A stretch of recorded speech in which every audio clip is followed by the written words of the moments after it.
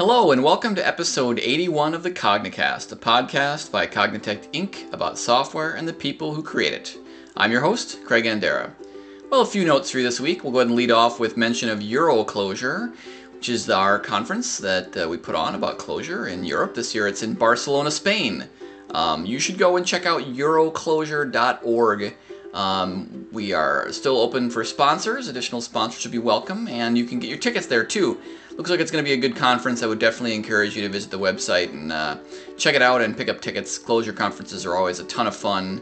Really nothing like getting together with just some of the nicest people who are also interested in the cool technology that you presumably are. So check that out. Also want to mention again, Ambrose Bonner-Sargent, former guest on the Cognicast, has a crowdfunding campaign going for Type Clojure, kind of to take it to the next step. You can find him on Indiegogo. If you just search for Ambrose Bonner-Sargent or Type Clojure, I'm sure you'll find it. There's a URL, but it's fairly long, so I'm not going to bother to read it out. Finally, I want to mention a Clojure meetup. There is a Clojure Coding Dojo happening in Vienna, Austria, Wednesday, June 17th, 2015, at 7 p.m. You can find that by looking for Clojure Vienna Clojure Coding Dojo or looking on meetup.com for that. No experience necessary. That's a meetup where if you have never done Clojure at all, you can show up and there will be plenty of knowledgeable, helpful, friendly people there to work with you. So go check it out. I think you'd probably enjoy it. I assume that you're somewhere near Vienna, Austria, but if you are, you should take a look. I think that's all I got for notes for you, so we will go on to episode 81 of the Cognicast.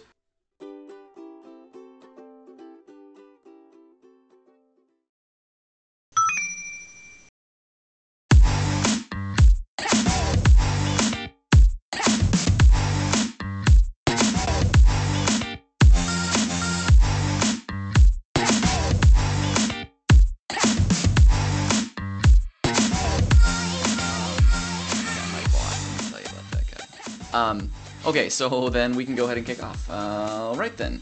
Welcome everybody. Today is Wednesday, May 20th in the year 2015, and this is the Cognicast.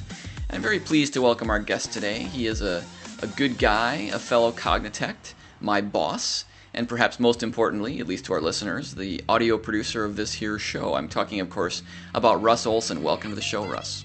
Thanks, Craig. So I thought it would be really fun to have you on for a variety of reasons. We can talk about the work that you do for the show, and I think there's a number of other things that we could and will talk to you about as well. But of course, we start off, as you well know, by asking our guests to relate some experience, some artistic experience they've had that they would like to share with our audience. So what have you selected for us today? Okay, well, today I thought I would go with doing a shout out to my favorite art form, which is one of the most primal, fundamental art forms I think that we have available to us as people. It also turns out to be one of the most useful in practical terms, if you know something about this art form. And it's oddly almost invisible in our culture. And what I'm talking about is actually storytelling, and the kind of storytelling that you do stand up in front of one person or 100 people or 1,000 people and tell a story out loud without a lot of special effects and not written down and that kind of thing. And storytelling is almost what makes us people. If you think of what makes us different from everything else alive in the world, it is the fact that we can tell each other stories, that we can remember what happened. But if you tell, and as I do occasionally, tell people you're interested in storytelling, their first question will be something like, oh, do you write short stories? Or, oh, are you working on a screenplay? And that's what I mean by it's sort of invisible. People almost don't have this idea that it's an art form. And of course, it is one of the most fundamental. And it's also, if you think back, say, to your college days of a really good professor and one that was not so great, I am willing to wager that in most of those cases, one of the differences between a good teacher and a not so great one is the quality of the storytelling that goes on.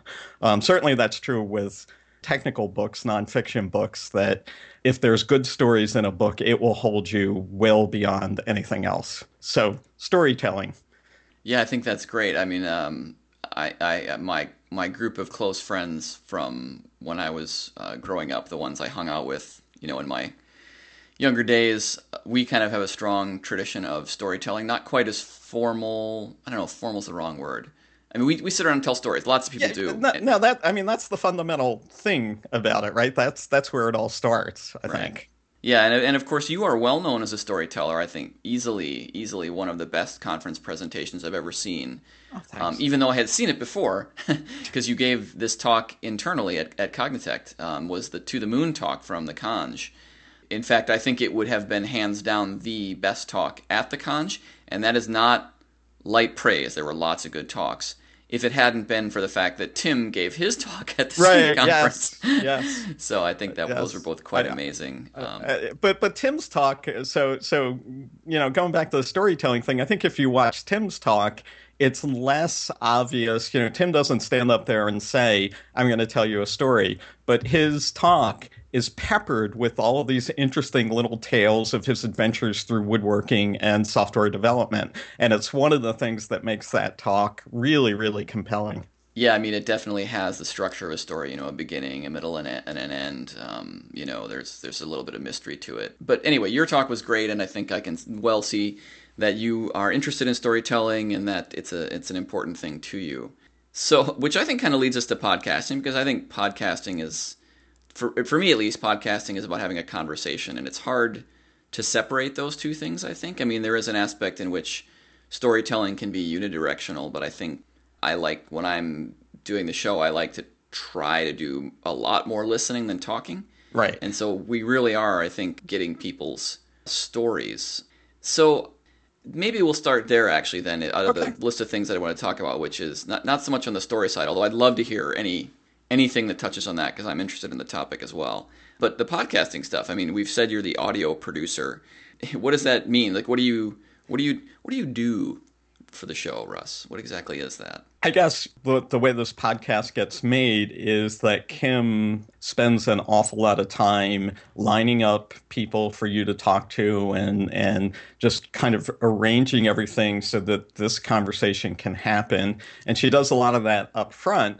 She does a lot of the post stuff too, but what comes out of a session like what we're doing right now is kind of a raw recording of our conversation. And so my job is to get that into a form, get that into the final MP3. And so I'm starting with the raw material of sort of this raw conversation and the artwork that Michael Parento puts together, and I make the final MP3. And I see my job as trying to make the people on the podcast, you and whoever you're talking to, sound as good as I possibly can. And I mean that in the, classic sort of sound engineering sense to the limit of my poor abilities, but also in the sense of, anyone who's ever sort of done conference talks and that sort of thing knows that when you say things and you're sort of reacting in the moment, they don't always come out well. There's ums and pauses and things like that. And I say my job is trying to make this conversation sound as good as it possibly can sound while remaining invisible and while not changing anything fundamental. So, in a sense, my job on the podcast is kind of the same as my job at Cognitech because I'm trying to be the person behind the scenes that makes everything just work a little bit better. Yeah, and I definitely want to come back and talk about your other job at Cognitech, maybe we should say, or one of your other jobs. But so you and I actually have both spent a lot of time, maybe some would say too much time, working on software Oh, yeah. in support of the podcast production. I wrote a closure sound library called DIN, which is sort of about low-level manipulation of waveforms. And then I built on top of it a piece of software that I called Podcastifier, which was really purpose-built for producing this show, where it uses DIN to, essentially do the mixing and assembling of the various audio assets, the theme music, the promotional material at the beginning, the credits at the end, and puts it all together into a single WAV file. And then when I handed off audio production to you, you took that and you kind of went even farther with that. So I wonder if you could talk a bit about the work you did there.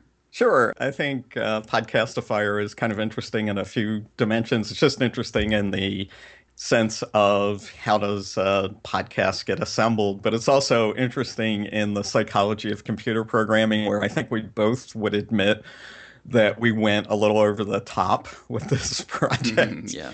Built something for the pure joy of building it well beyond what it really needed to be. But you started, so you wrote this beautiful sound library that does all of the hard work. And so let me say up front that I, anything I did was sort of changing the layout of the icing on the cake, where the actual cake is the sound library you built. Well, I could reflect that back and say the hard parts are really handled by the Java libraries that I use to manipulate the sound underneath. So, I mean, we all stand on the shoulders Right. of giants in our own way. There's a funny story behind that quote. A story, you say? Yes, Do tell. yes. That line comes from Newton, and the story, which I don't really care if it's true or not. It's a good story. The story is that it might have been Halley or something. It was someone that Newton was not really crazy about, who had clearly done some of the work that led to Newton's work. And when Newton said this, so the story goes, when Newton said that, we all stand on the shoulders of giants, he was kind of taking a shot at this other guy who was not the tallest person in the room. So, Well, as I neither say, am I. So there we go. so, but so I think Podcastifier relied on the sound processing library, but Podcastifier was kind of the thing that scripted it all together and assembled the podcast. So I have the intro music and the intro, your little stuff that we put in the beginning that says welcome and that kind of stuff. Does some plugs for user groups and that kind of thing, and assembles it all into the final MP3 or final WAV file. And when it started, when I got it, you had done the completely obvious thing where you had written a completely straightforward program that did step A and step B and step C and resulted in the final sound file. And then you had looked at it, I think, and decided, hey, here's a piece that needs to vary. Like maybe the name of this file needs to vary. Certainly there's time parameters, right?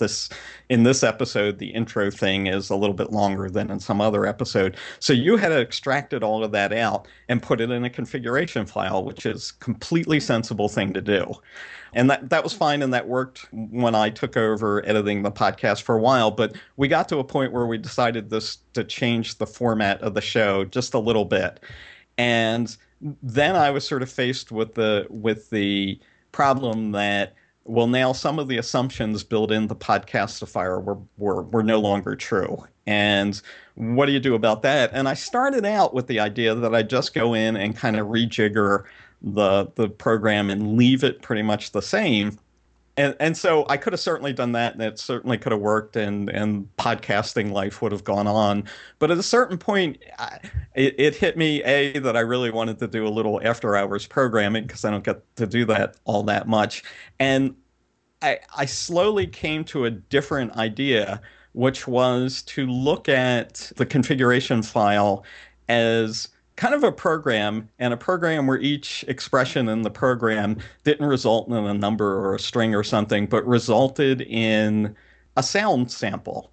And once I did that, I did the classic sort of second year computer science student thing where I wrote an eval function the way you do when you're implementing your own Lisp, except that my eval function was very specialized. It took this configuration file and evaluated it, and what it evaluated it to was the sound sample, the final sound sample that we would then turn into the final podcast. And it was probably really, really over-engineered for what we're doing, B, really interesting for me in terms of just figuring out how the sound library you had written worked and remembering some things that I probably knew at some point about sound processing, and just a hoot to write and play with. Yeah, so I actually haven't used it ever because, you wrote this version of it. I looked at it, I merged it, but I've never. You're retired. I did, right? So I've got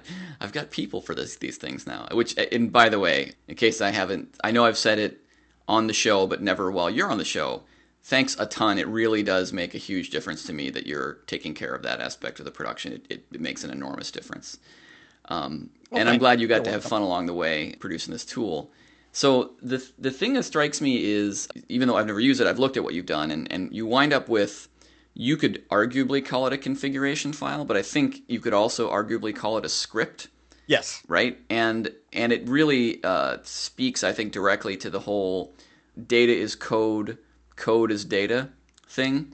Yeah, that's the most fun thing, or the most interesting thing about Podcastifier for me, is I sort of feel like the configuration file that essentially says, I mean, it's not rocket science. It essentially says, oh, you will find a sound sample in this file over here, and you should, turn it into a stereo and mute it a little bit or whatever, all the kinds of things that you do. But the way it's done is, if you're looking in the file and you find something that is obviously supposed to be a sample, and then you look at it and you do that sort of Lisp eval thing of saying, oh, is this a string?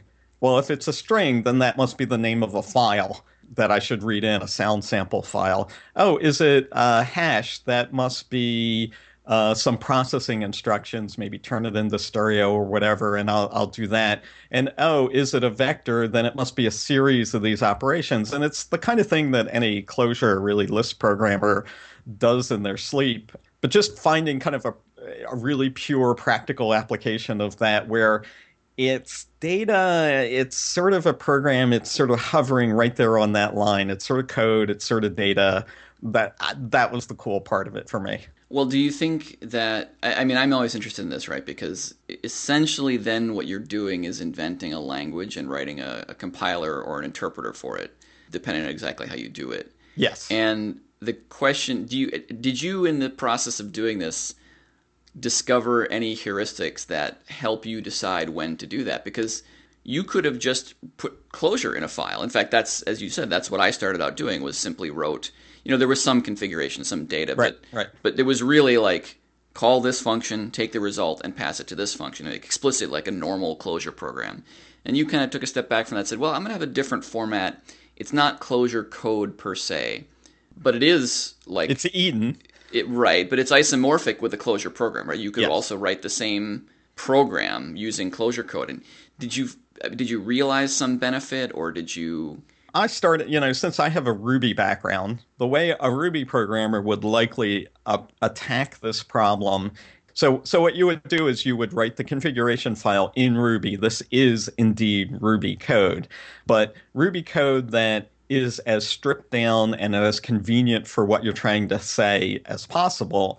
And then you write the infrastructure around that to make that Ruby code work. And then the infrastructure kind of becomes the implementation of the DSL, and the actual description of the podcast, which is actual executable Ruby code, becomes more or less the configuration file. So it's code as data, data as code, but leaned more towards the code end of it. Is it data at that point? I mean, do you have can you process it into some other form the way that you can with like a vector or a well, it's more like code as data, in the sense that it's generic enough and expressive enough that if you wrote a different set of supporting libraries, you could do something else with the data. Right, but it's definitely code, so it's on the code side of that code is data, data is code thing. Gotcha. Right, is the typical, the technical term I think is internal DSL. Right, mm-hmm. I'm writing a DSL, but it's really code in the language that I'm writing in, and that, when I started looking at Podcastifier and thinking that I wanted to do something different with it, I started with the idea that I would do the Ruby thing, that I would just write some infrastructure so that when I went to write the little program that would assemble the podcast, it would be really easy and convenient. And the thing that made me not do that, one, it didn't feel very Clojure-like. And I'm kind of a fan of not speaking French with an Italian accent, right? writing the code in the idiom of the language. Well, and so that was one aspect of it. But the other aspect of it is that I'm not really a very detail-oriented person, and I realized that if I tried to make this thing full-blown Clojure code, at some point, at some podcast somewhere, I was going to make a terrible mistake, and we were going to get Craig talking for half an hour and then 10 minutes of feedback and then the guest talking for half an hour or something, some horrible, horrible thing. That right? would be pretty horrible. Yeah. Which is the kind of mistake that you could make in a fully general purpose kind of programming language, right? No human being can be as stupid as a computer. And so what I came to was I wanted something that had like guides, like swim lanes to keep me from doing that. And that's when I came up with, hey, let's make this sort of Clojure and have an eval function. But the eval function is very, very specialized. And the kind of the configuration or the code is data, data is code thing is very constrained so that you can tell. So it will do a lot of things, but it won't do everything. So what I ended up with is more or less an external DSL. And I think that's the dividing line is, do I really need the full power of a programming language? If the answer is yes, maybe you go for an internal DSL, something that's really code. And if the answer is no, I think you go for an external DSL. In other words, data as, more on the data side as opposed to the code side. That makes sense? Yeah, it does. It does. It's interesting stuff. And I think the thing is, we're once again back to the place we always come to, which is that most of the hard problems in computer science are about psychology. Because really, it seems to me like the question that you're trying to answer there is, how am I going to use this? How do I need to be able to think about this? Not what can it do, because they're equivalent, right? Yeah, we can do this a million different ways, right? Yeah, and the full Turing complete DSL, the thing that does everything. Yeah. You quoted the reason you cited for not doing it that way was you were afraid that you would screw up. Yeah, and believe me, I have a fantastic talent for screwing up. So, well, we'll compare powers on that one someday. I might win. I think I did an RMRF on a production system one time. That was pretty good. Oh my goodness. Yeah, it was just faxing though. So even of course, it was 1996 or something. So faxing was still semi-important. Anyway. So we had an intern at one of my companies, and this was back in the days when Sun workstations were a thing, and I had taken him through the 2 or 3 hours it took to install an operating system and get all the software that we needed installed on this thing. And I was going on and on about the advantages of Unix because he had mostly used Windows. And at some point, I took him into the dev directory and was showing him all the devices. And I said, oh, and this device here is just the raw disk. And let me show you the first few bytes of the raw disk. And I ran like cat or something or more. Only I got the less than greater than sign in the wrong direction. So wrote over the disk. And destroyed the system that we had just taken hours to build. So it wasn't in production, but the up close and personal level of embarrassment, I think, might have been greater. Cool. So. Yeah, it's a Spider-Man moment, right? With great power comes great responsibility to not do that. Yes. And of course, we all ran as root in those days. It was the Wild West. There is another user. Yeah, exactly. Okay, cool. Well, so that's really interesting work that you've done. There's a couple of things I want to make sure we take time to get to today. One of which is, as I said before, your other job. Your primary responsibility at Cognitect. What is your primary responsibility at Cognitect? So I'm the vice president of consulting services at Cognitect. So I essentially am the constitutional monarch of the consulting business at Cognitect. Because people always think that if you're in this position of kind of, you have vice president in your title or something, you make all the decisions and everybody scurries around, and that's just not the way it is, at least not in a well-run company, in my opinion. It's more like I fill a certain role, and the role I fill, I guess, is trying. I spend a lot of my time trying to line up the people who want us to do things with the consultants that we have to do stuff. And it turns out that is maybe not a full-time job, but a big chunk of the week is simply trying to connect the dots. It's gotten more interesting as our business has changed. I think 4 years ago or so, when I came to work with for what was then Relevance, our business was very much a question of, you come to us as a customer with some problem or some system that you're visualizing, and we will build it for you. We will work with you to make sure you understand it. We'll educate you on the technologies behind it. But fundamentally, we were building a system for you. That was most of the business, I think, that we were doing a few years ago. And that's changed. We still do a fair bit of that, but we also do a lot of shorter architectural reviews where you're building a system. Maybe you're using Clojure or Datomic. Maybe you're not. Maybe you're just building a system, and you're not 100% sure that you're doing it right, or you want someone to sort of look through what you're doing and make suggestions. So we tend to do a lot of these engagements where we'll have one of our more experienced people come in and look over what you're doing and just see if there's things where it can be better, if there's maybe places where you're going off into the weeds a little bit, that kind of thing. There's a continuum now, right? There's the we'll build the system for you. We'll do it all. We'll build the system in conjunction with maybe some of your developers. We'll help you build the system that you are otherwise building yourself. We will help you understand some particular aspect of a technology that we know a lot about, particular Clojure and Datomic, as you're building the system. So, and that's been great. I think sort of the expansion of how we look at how we're helping people has really been good for us, and it's been good for our customers. It does make my job kind of complicated because, in days, we joke that figuring out who's working on what is kind of a game of Tetris.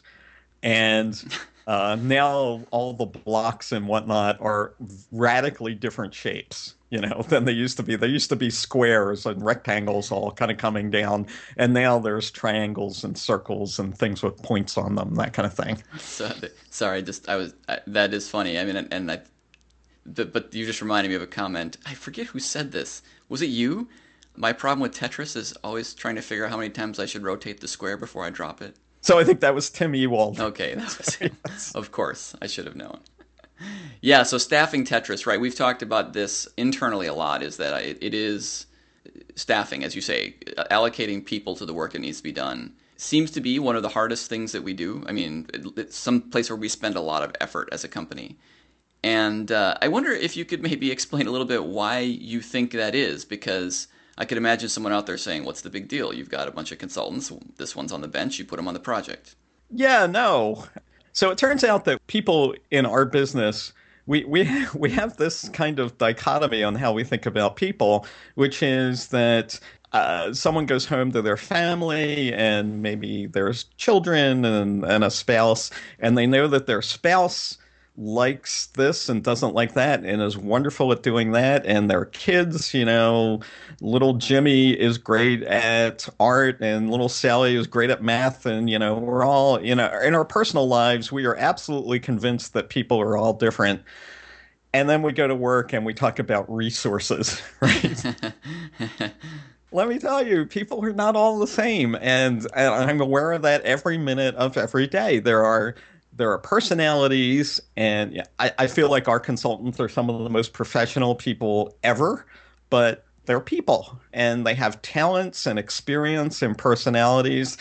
And then there is sort of kind of in the background, there's sort of the goal that we're trying to get to, the reason we're doing this. Yes, I'm trying to run a profitable consultancy here, and I'm trying to do employee retention and make sure we have good benefits and all of that kind of stuff that's really important. But the other thing we're trying to do is we're trying to make the world safer for programmers, is the way I think about it.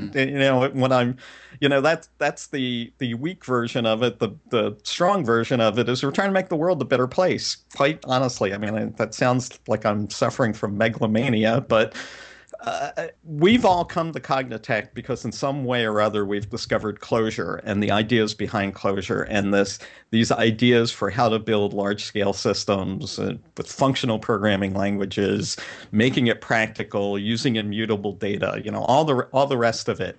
And I don't think there is a person at Cognitect who doesn't sort of feel like if there was more people using those technologies out in the world, that the world wouldn't be a better place.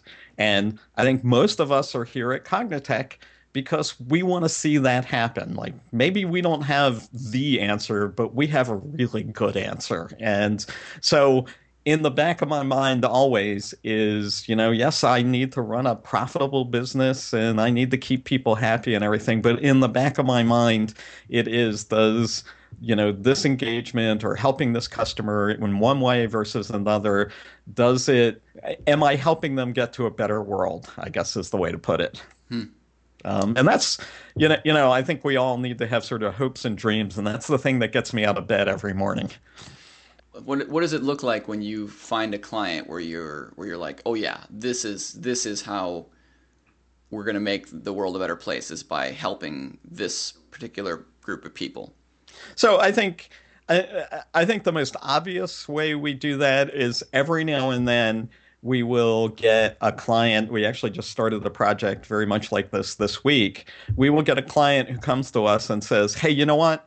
I've been building systems for a long time in various technologies. I've looked at this Clojure thing. I think it's really good. I've started down the route of building things in Clojure, and I think it's great, but I'm kind of reaching the limits of what I can do on my own. Can you help me?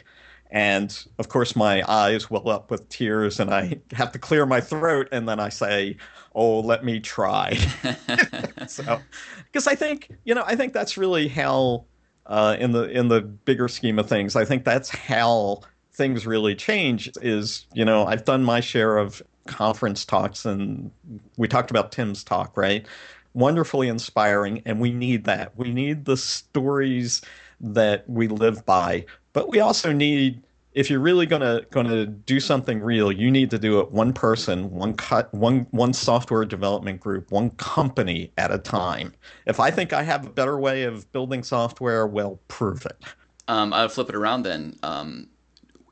Do you ever talk to people and say, us spending time with this group of people, this potential customer, will not improve the world, and therefore we should not engage with them? What does that conversation look like if you ever have it? I think sometimes we have, this is software development, right? Sometimes people will come to us with ideas and plans that seem dramatically out of sync with reality, right? I mean, it's really easy to look at some software problem or some system that you want to build and think that it's going to be a lot easier than, say, someone who's done that 12 times knows it's going to be. And so we do sometimes there's these slightly uncomfortable conversations, but ones that I'm happy to have, which is, I've talked to Craig, to put you on the spot, right? I've talked to Craig, and he doesn't think any group of 3 people can build that in 6 weeks, full stop. Occasionally people will come to us and want us to build, I don't know, a system in Smalltalk or something like that. And we'll just kind of say, it looks like a great system. We're probably not the people to help you with that. And it's not that, Smalltalk or whatever. It's not that. I think the way to go about changing the world in a positive way is to never say, well, unless you're joking, this technology sucks. The way to go about sort of making the world better in a positive kind of way is to say, hey, I think I've got a good way of doing this. Let me try and make the case that the ideas that I have will work really well for you. And then go off and try some other ideas, because I'm trying to, if I'm wrong, I want to know about it.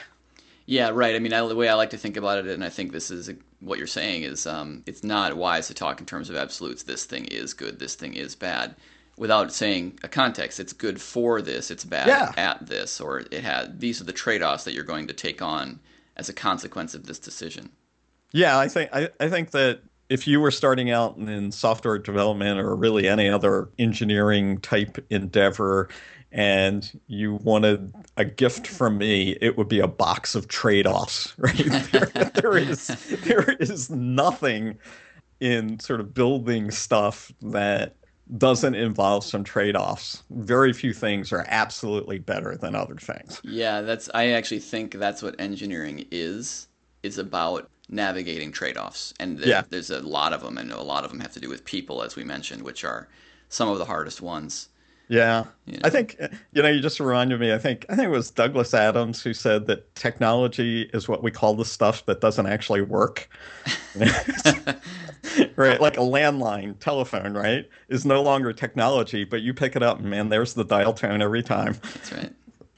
Well, speaking of things that don't work, you are a bit of a tinkerer, just like me, right? You like to make things, and that, of course, involves lots of half-failed attempts. I have a foot-powered lathe in my shop in the next room that I actually been tinkering with. But that we could talk about failures there all day long. That's actually version 2, and it still has So, issues. But I'm actually more interested to talk to you about. First of all, I don't want to leave this topic behind. We can come back to it, or you can tell me that you had more to say. But if that's a good place to pause for a moment, I'd love to hear about your latest project because you posted a couple pictures of this thing. I don't even know how to describe it. It's like a one string. so I think technically it's somewhere between. So it's a musical instrument. Let's kind of bound it off that way, or at least in theory, it's a musical instrument. Uh, so I think the people who know about these things would look at it and say it's a diddley bow.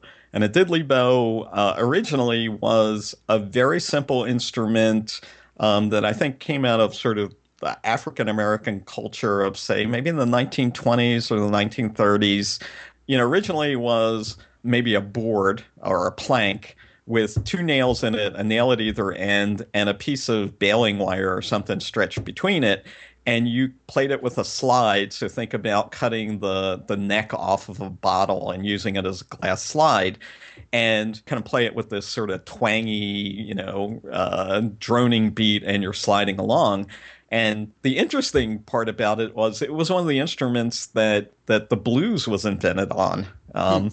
So flash forward 90 years or so, and people, including me, are building kind of hybrids of diddley bows and cigar box guitars. Like cigar box guitar is kind of a homemade thing where the guitar sound body, the body of the guitar is a cigar box, and then putting pickups in them, so electric guitar pickups. And what happened was a bunch of Cognitechers went off to a music store and they were selling a really nice electric diddley bow, something along with a cigar box body. And one of us fell in love with the thing and bought it. And of course, the rest of us were looking at it, and it's a bunch of technical people. So we're looking at this thing, and we're thinking, not, oh, I can buy one of those. We're thinking, I'm going to build me one of those. Right? Isn't that right? Yep. Isn't that how you feel whenever you go to the airport? Right? You look around at the airport. You look at a 747, and little voice in your head is saying, I could build one of those. Yeah. Well, I mean, the lathe in the next room. Yeah. The things I've considered adding to it are the following. At the moment, it's just a couple pieces of wood that hold another piece of wood and let it rotate, and it's powered a rope that's attached to a bungee cord, and you push it up and down, and it goes Yep. back and forth. Here are the things I've considered adding to it. Something called a live center, which is a sort of fancy mechanical bearing, and a motor. And so, if you think about those things, that's a lathe. That's like a real lathe that you would go to a Woodcraft or wherever tool store and buy one. And Right. the Right. fact that I'm in my mind building up to doing that is exactly what you're talking about with oh yeah, I could easily make one of those for the mere investment of several dozen hours of my time. Yes. What I think of as the quintessential moment like that in my life was I'm married and I have four brothers-in-law. My wife Karen has four brothers, and they're all engineers, technically inclined kind of people, go figure, as is my wife. And one of her brothers many years ago had bought his first house. So what do? You go and visit the house and look it over and say nice things about the house. And so we're kind of taking the tour of the house, and I noticed he had a detached garage as part of this house. And I said, "Oh, you've got a garage over there. I bet that would make a great workshop." And he said, "Yes, come and see the hovercraft." Yes. And so in my mind, right, that's the phrase, right? Like I'm gonna, whenever I have one of these crazy projects, come and see the hovercraft, Oh, right? awesome. He's But winning. anyway, I did get the Diddley bow is mostly working. It still has a few modifications I want to make, which is probably the state it'll stay in forever now. But it makes some interesting music. Cool. Well, maybe we can convince you, nudge, nudge, to attach some of it to this episode in an appropriate place when you're I editing. I know a guy. You know a guy. Yeah, Yeah. exactly. Talk to that guy. Yeah. Cool. You just this was just you saw this instrument and it just took your fancy that you should build one. Yeah, well, part of it was that, and part of it was that Marshall, another person who works at Cognitech, he had kind of a broken sort of knockoff Stratocaster guitar, so he had all of the critical parts that I might not. I really don't have guitar pickups laying around in my house. I want to fix that, I think, but at the moment I didn't have or a guitar tuner, but he had all of that stuff. And it was like, well, okay, now I have a tuner and a pickup, and Marshall gave it to me. I have to build something now. It's the male imperative not to look stupid in front of your friends, right? Maybe that's a human imperative. And yet, Yes. so what's interesting is, I mean, obviously you are a musician, and we've talked about this a bunch. There's a couple things about you as a musician that I find interesting. One is that you were, I think this is true, primarily on acoustic instruments for a long time. Right. Another is that you have played a fairly large number of instruments. And the third is that you had until recently never really played with anyone else. Right. Right. Are those all correct? Yeah, they are.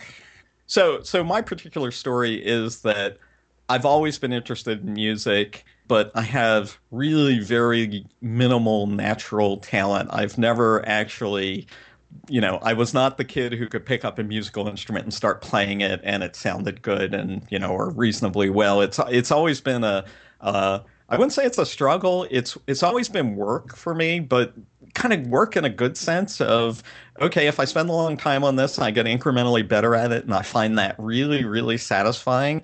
And I'm also sort of in love with the idea of picking up a new instrument, and that anybody who's ever sort of learned a musical instrument, right? You get through the first awkward part of it, and then you start making progress really, really rapidly for a while. And then maybe you hit that kind of advanced beginner's plateau.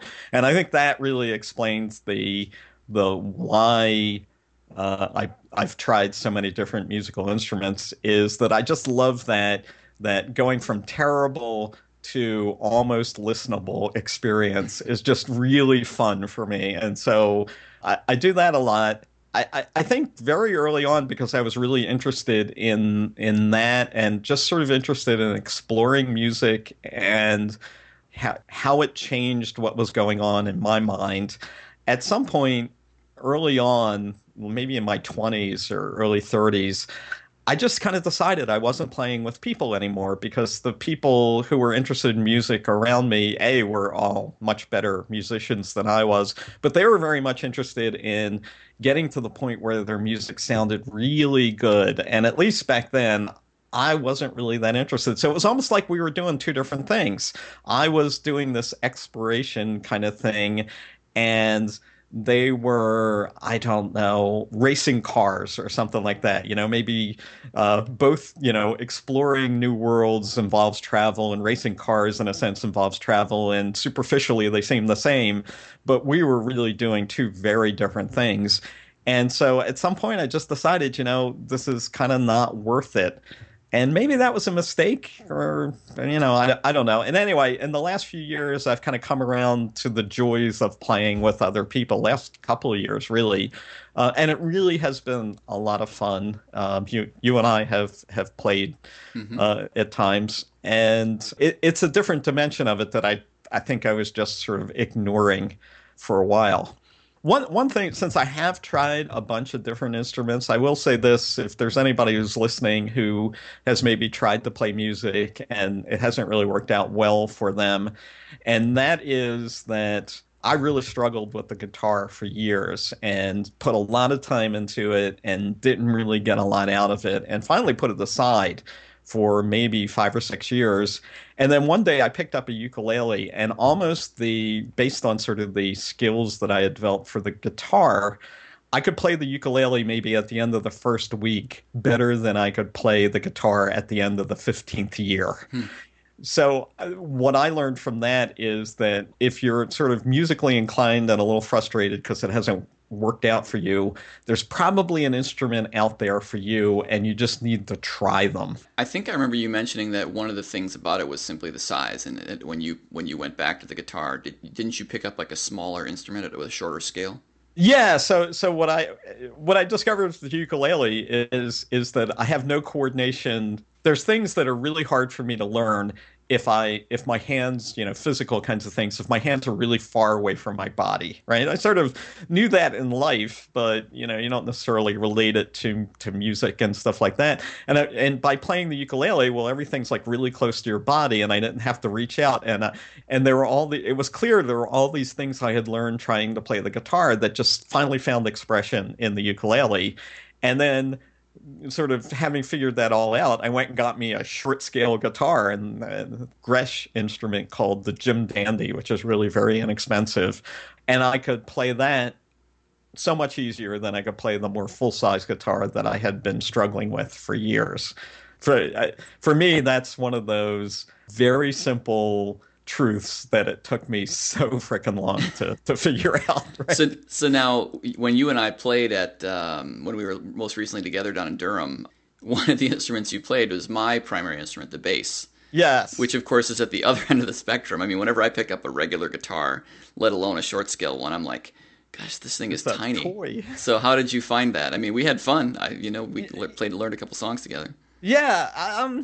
So I think it's the kind of thing that when I was struggling with the guitar, there were things that I could not learn just because there was this sort of physical, my hands were really far away from my body kind of thing. There are things that I would just hit a roadblock and couldn't learn. I picked up the ukulele, and not only could I play it better, but I could learn those things, which then allowed me to go to slightly bigger instruments. But I got to tell you, I think you're exaggerating how my competence on the bass was pretty minimal. So. It was fun. I mean, it was a all blast. Good. It's all good. Yeah. I also think, again, I occasionally run into people who are musically frustrated. I think my conclusion about not playing with other people all those years ago was probably the wrong one. Probably I needed to keep looking for people who were more compatible with what I wanted to do. And certainly playing with the people at Cognitect that we do, nobody really cares how good you are. Nobody really cares. It's kind of just being in the moment. And I think that would have resonated with me 20 years ago as well as it did 3 weeks ago. Well, I got to say, it's funny to me how often as we reach sort of the later parts of the show, people naturally start giving really good advice, especially given that we usually use that as our closer. Now, I'm not quite ready to close out yet because I certainly want to make sure that we covered everything that makes sense to you to talk about today. So before we wind down, is there anything else that we haven't gotten to today that you want to make sure you share with people? So I've said this sort of in quiet groups and at conferences and stuff like that. So I have spent a lot of time in the Ruby world, and now I spend a lot of my time doing Clojure related things. And one of the things that I really want to say to maybe people who are listening to this because they know me from the Ruby world is that you really should give Clojure a try. All of the reasons that made me look at Ruby in the year, I don't know, 1999 or 2000 are exactly the reasons that made me turn the Clojure at some point. It's a different way of looking at building systems, and I know that sort of the values of, Ruby people will look at Clojure code and say it doesn't look like code or that it's ugly and things like that. And I felt all of those things, but I also felt those things as a Java person coming to Ruby. And so the one thing that I wanted to say here, since I have sort of the platform, is if you're a Rubyist, then you're sort of thinking, are there other things I could do? Have a good hard look at Clojure. So that also sounded like advice. I guess yeah.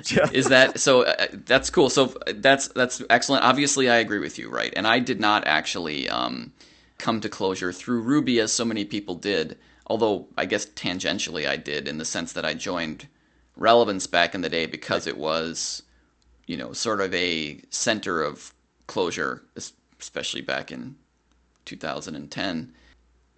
But I never really spent a lot of time in Ruby. I kind of Yeah. went straight to Clojure. So that's very cool. I think we do get a lot of our community members have come in through that route, and so I think as you say, a lot of the things that are exciting about Ruby, how it's different from what's available in more mainstream languages, are definitely things that people find exciting about Clojure. So that's cool. But I guess what I'm really trying to ask is, see, we appear to be here at the end of our conversation. We will certainly have you back to have another conversation. I always look forward to my conversations with you, recorded or not. Was that the advice for people, or do you have another thing in your pocket to share with us? Actually, you know me better than that. I actually do have some. So I was thinking, I've edited I don't know how many of these podcasts, and your whole the whole thing of ending with some advice, and I searched around for something to talk about, and of course, it hit me again. This is another example of something being so obvious you can't see it. Is probably the most popular thing I ever wrote, certainly the most popular article that kind of appeared on websites, was called The Best Programming Advice I Ever Got. And I thought maybe I could kind of rehash that because it still is the best programming advice I've ever gotten. And to no one's particular surprise, it's kind of built around a story. And the story is that when I was very new programmer, in fact, it was my first, I had started out as a mechanical engineer, and this was my first job where my title was programmer and not engineer or software or something or other. And it was this large CAD system we were working on. So we're working on this product, which was a CAD system, which in the early mid 1980s was the highest of high tech. I mean, it was a plum job. And there were probably 30 or 40 software developers working on this thing. And it was great. I mean, it was 3D graphics and all this really expensive hardware we were working on. From my mind, there was only one problem with that system, which was even by the standards of 1983, it was slow. And in particular, the graphics were painfully, horribly slow. You would have some simple picture up on the screen and it would take a minute and a half to draw. And it was just unusably slow. So I'm a new engineer and I just got to this project and I'm a little brash. And I was supposed to be doing something else, but I spent a weekend trying to figure out why the graphics just seemed so slow. And what I discovered was the system was built kind of as a client-server thing along the lines of X Windows. And it turned out that the original designer of the graphics subsystem really thought X Windows was kind of a new thing, or maybe the ideas were floating around at the time. And he thought it was a really cool idea, and he built the system that way, except this was like a 1983 system, and running all the graphics commands through a socket was horribly, it was an incredible amount of overhead. And so I kind of, spent a weekend and I kind of tore out the client server part of this and made it all sort of one program. And we got like an order of magnitude better performance. Looking back, it was a completely obvious thing to do. And as we'll see, I think lots of other people on that project could have done that. It wasn't, I thought it was brilliant at the time. I think less so now. But so I was all proud of what I had done, and I showed it to my boss, and then he showed it to his boss, and then, and I'm going up the chain of command, like suddenly I'm dealing with people I had never met before because they were so high in this organization. And it seemed like everybody was impressed. And then, the next day I came into work and it was like I had plague. It was, there were people who were obviously avoiding me, and there was this just feeling that something bad had happened. And what had happened was that organization was kind of organized in two major groups. And of course, I was completely clueless about this. I figured this out later. And those two major groups were at war with each other, organizationally, just fighting to this bitter, horrible, political battle. And I had just handed one side in that battle the war-winning weapon. Oh, you people are completely incompetent. Look at, what this 20-something engineer did. Of course, there was probably everyone who worked on that project knew that that was the problem and knew how to fix it. Nobody was stupid enough, except me, to actually raise my hand and say, hey, we could fix this. So there was this just really, really intensely unpleasant month or so where people were fighting and everything. And eventually they decided that they were going to re-architect the thing along the lines that I had kind of stumbled into. And it was right around there that the big boss, this guy who, was sort of like, I saw from a distance, like the president of the United States, he called me into his office. And I thought he was going to say, oh, well, it all worked out. Thanks for the effort or something. And instead, what he said to me was, he looked me right in the eye, and he wasn't like hostile or anything. He looked me right in the eye and he said, in the future, stay the hell out of other people's code. And that turned out to be some of the most valuable advice I've ever gotten in my life. I never want to be that guy. I never, ever want to be in a situation where that's the rule. So it's kind of anti-advice, right? I'm being a little facetious here. I think that sort of set me on the way of people, no matter who they are and what they're doing, they have something to say. And if you set up a system where the rule is in the future, stay the hell out of other people's code, you're doomed. And if good advice is the advice you go back to time after time after time, that's the best advice I've ever gotten, even though I sort of do the other thing. I like it. It's good. I'm glad to have that ending, because for a minute there I was like trying to figure out in my head, okay, so how do I map this to my life? Stay out of other people's code. I'm not sure. That challenges everything I think. So I'm glad that it was the other way. Well, cool, Russ. That was really great advice. As always, I always get good advice from you, and I think our listeners are now benefiting from the same thing. But that does draw our conversation to a close for this time at least. I want to thank you again for taking the time to come on the show. Thanks for having me, Craig. It was great. Absolutely. It was our pleasure, and now you get to edit it. Yeah, that just doesn't seem fair. I should have made you say super a few times. Russ is always on me for saying super too much, so that's cool. But no, thanks a ton, and we really enjoyed having you, and I'm looking forward to getting this episode out. We will close it down there. This has been another episode of the Cognicast.